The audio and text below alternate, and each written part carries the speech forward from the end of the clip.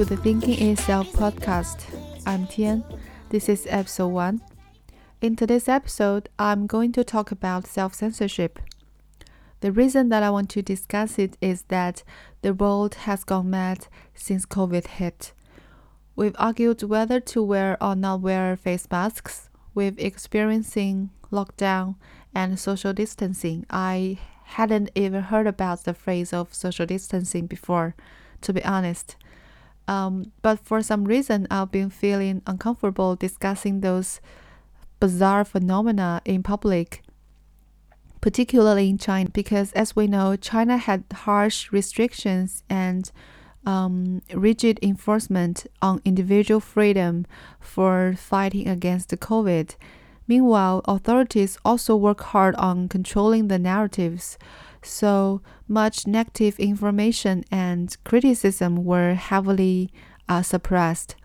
So I was kind of worrying about the potential risk I might take if I discuss sensitive issues on social media.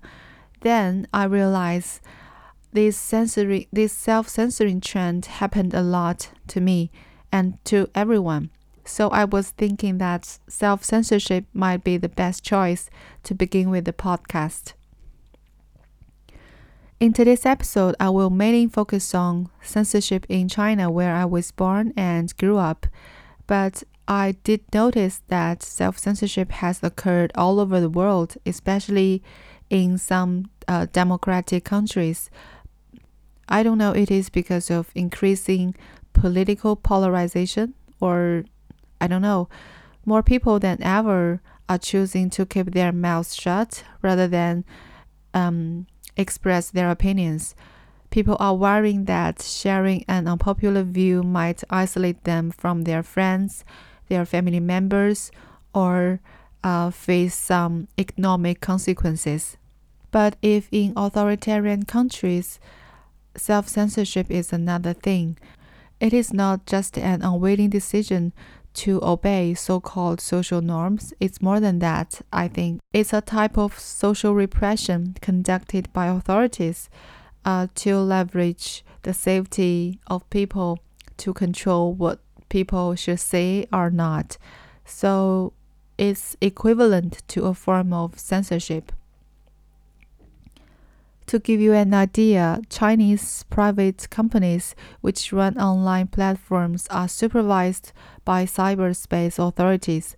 According to regulations from the Cyberspace Administration of China, these platforms are required to enforce content restrictions and report the violation to authorities. So sensitive keywords will trigger the censoring and blocking of a post online. If you tend to discuss something politically sensitive, you probably want to avoid those keywords or content.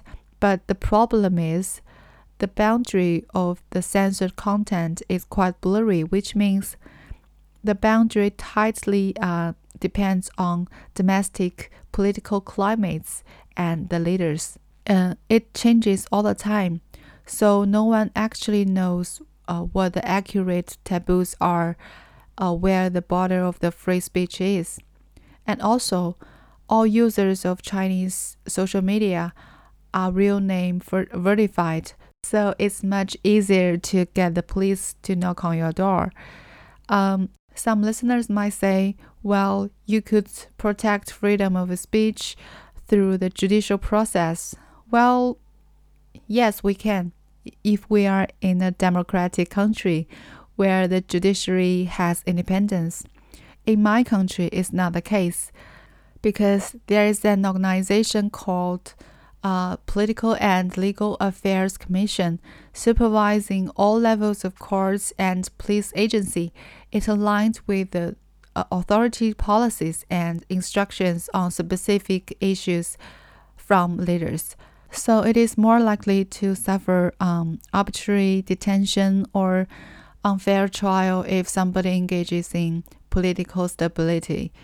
The fuzzy boundary of censorship and the lack of legal protection discouraged people from free speech. People are free to get in trouble or get families in trouble, so they tend to self-censor and stay far away from what they think the censored content might be to avoid crossing the line. But this is not the worst. With censorship is becoming tighter and tighter, we can see that the more and more people are getting used to it.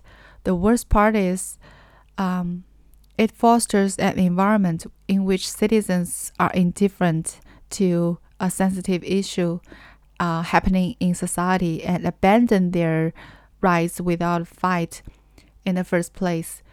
It enslaves people effortlessly, I think, and it constrains people's mind. If somebody regulates what you say, he or she regulates what you think and how you think. And besides, silence also amplifies the voice that are positive towards the regime. So the problem is, what can we do? It's a tough question. I think a Taiwanese documentary film called Self-Censorship had told us the answer. It's about how freedom of expression was eroded in Hong Kong and Taiwan. It said, for the weak, knowledge and morality are the best weapons to fight against power. What we can do, first of all, is educating ourselves constantly. The development of capacities for judgment is just as important as political action. If you are afraid to speak out what you believe, it's okay. It's no wonder that criticism can be punishable by detention, even death. It's no joke, I understand. But don't be a person like Ekman.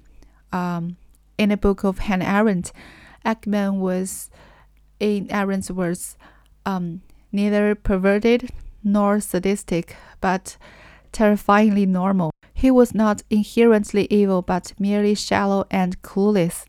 Such a person who worked for Nazi Germany, committing the crime of organizing and transporting the millions of Jews to concentration camps in support of the Holocaust. The capacity of independent thinking is so crucial for living life in a waking manner, I think, which is very hard. But if we pursue it virtually, the reward in turn is that we won't let tyranny mess up our soul. At the end of this podcast, please let me quote a paragraph in 1984 by George Orwell.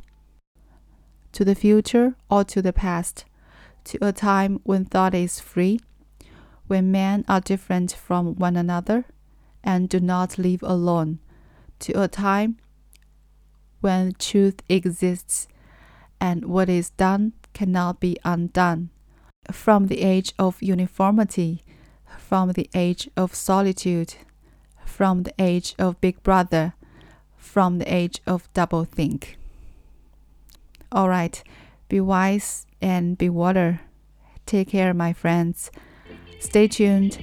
I'll see you next time.